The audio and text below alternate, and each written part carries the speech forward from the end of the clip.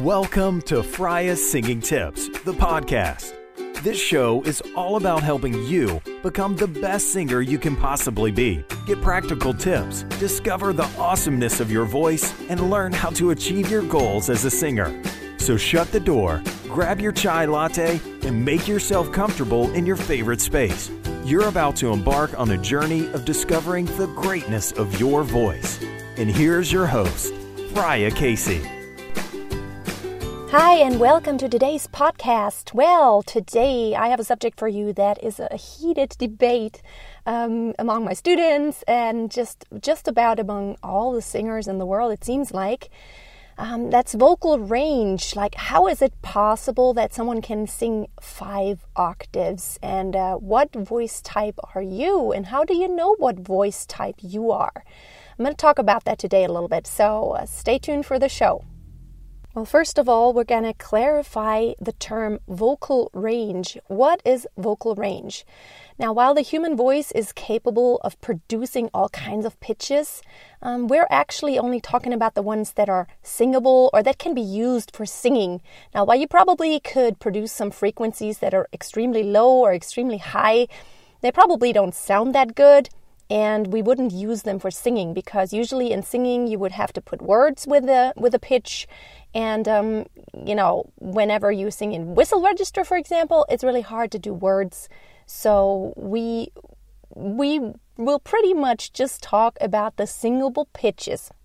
Now, what is singable is also, it depends on the genre you want to sing in. Like, for example, if you sing in classical music as an opera singer, since you will most likely not have a microphone, you will have to sing notes that you can actually project over the orchestra or over the instruments that you're singing with. So usually in opera, the range isn't that large, actually. Like for a bass has about 2 octaves that he can really project well, and it sounds good. He goes low, and then the middle, and then his high notes. And a soprano also has about 2.5 octaves. Well, actually just about 2 octaves where it sounds really great and where you can really resonate and cut through all the music that's going on. So we always think of opera singers having this huge range. And just because someone is singing high, and just because someone sings high doesn't mean that they actually have a big range. The range the voice has is actually all the notes you can sing. But since we don't usually need that many notes, within any given piece of music, there aren't really a lot of octaves that you need to sing across. Like usually it's maybe 2 octaves is a lot already, and 2.5 is quite a bit. So in normal repertoire, or normal quote unquote, whatever you want to call normal, but just songs that you hear on the radio or even classical music or even jazz, whatever is going on, the range isn't that big. Now, while of course you want to work on expanding your range, that way you're not so limited by, what you can actually sing or what keys you can sing in, there's still that area in your voice, it's called the tessitura, that's where it sits. Like any song would sit around a certain area of pitches, and it will break out to the top and go high, and it will break down of that. It would break out of that to the bottom, but usually it takes place kind of across maybe like a 5th, a 6th, or like an octave. That's usually where it sits. But you do want to work on those high and low notes. Now on the bottom, unfortunately, you're very limited. You can train the low notes, but since the low notes are produced by the vocal cords being extremely relaxed in their most relaxed, thickest, shortest state, there's a natural component that goes with that. So you're born with a certain voice, and like the low notes, you can't really do that much to train the low notes. You can train a little bit to relax more and to not put any pressure on there, and you can get them better. But on the top, that's where you really can train. It's like an athlete. Whenever you stretch your muscles, like as a dancer, in the beginning you may be kind of stiff and not very flexible. And after a while, you may be able to do a split or even do really crazy stuff like contortion artist. That's crazy. I mean, it's not good for your body. But it's the same with your voice. You can actually train your voice to be more flexible, to be more stretchy, and your vocal cords to get even, to get more pressure, more tight. So that way you can produce those higher pitches. Do you always just need to concentrate on the top? No. My opinion is that you need to concentrate on the middle just as much as you do on the top. So how is it possible that anybody can span 5 octaves? Like Mariah Carey, she is known for her 5-octave range, and there's a few singers that are known for that. Now, the way she does it is not simply by just singing out songs. Like, she has this whistle register down really good. So if you can sing in whistle register, that will expand your possibilities way up high. So you can actually add 1 or 2 octaves if you can get the whistle register. And while it's really good training, you should always know that most songs don't call for whistle register. It's something that you can improvise on, that you can add because it's really cool. But when we are talking just about singing the song, well, the song doesn't usually have such a huge range.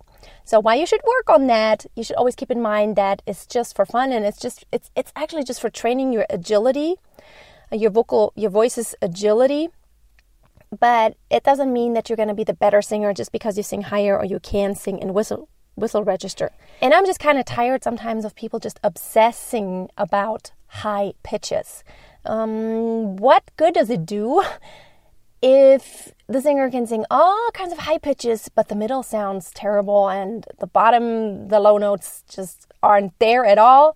What if there's no expression and there's no voice colors? Then it all doesn't matter if you could do the high pitches, because the song isn't just sung on the high pitches. Yes, it is important to train them, but just don't obsess about it. You need to work your voice in a very balanced way. So you should never neglect any area of your voice. You should not neglect the low notes, neither should you neglect the high notes. You should not neglect the head voice, neither should you neglect the chest voice or even the mixed register. So how do you know what voice type you are? You've heard it, they call you soprano or alto or bass or baritone or tenor. What voice color are you? Now, the voice color is not determined by how high or high-low you can sing. It's more determined by your voice color and by the quality of your voice. Now, while any mezzo-soprano or even alto may be able to hit those high pitches, even maybe a high C, there's a lot of darker, lower voices that can actually get high. But that doesn't mean that they're a soprano, because their voice color is darker and it just sounds different. The sound of the voice is really what determines what voice type you are. Like a tenor would have this very light, bright kind of voice. Now a baritone will have a kind of like between the bright and the low.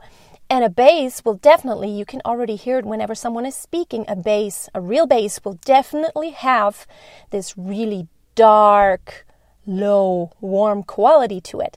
So don't just think about what pitches you can sing. Just think about what color does your voice have. And that, for me, determines the repertoire that you should sing in, because it should reflect your voice color and not be like totally against it. Like usually darker, heavier voices aren't as agile as lighter, brighter voices like sopranos. There's a reason why most coloratura arias aren't just for coloratura sopranos, because they have this really light voice and that it's very fast moving and very agile. And usually the lower voices, even for lower voices, usually it takes a lot warmer to get warmed up, just because they don't have that agility. Usually the vocal cords are a little bit thicker and it's all a little bit heavier mechanism. And that's why the low voices usually don't sing this really quick stuff. So consider that whenever you want to find out what voice type you actually are. So I hope these tips could help you a little bit today. I would love it if you liked my podcast, if you would share it with some friends who sing, anybody who you know who loves to sing. I'd love for you to share this podcast. And also, if you love the podcast, it would help me out so much if you left a review on iTunes. And of course, check my YouTube channel for more great singing tips. And until next time, I wish you a wonderful day. Thank you so much for your time. And don't forget, always keep a song in your heart and always keep on singing. Bye.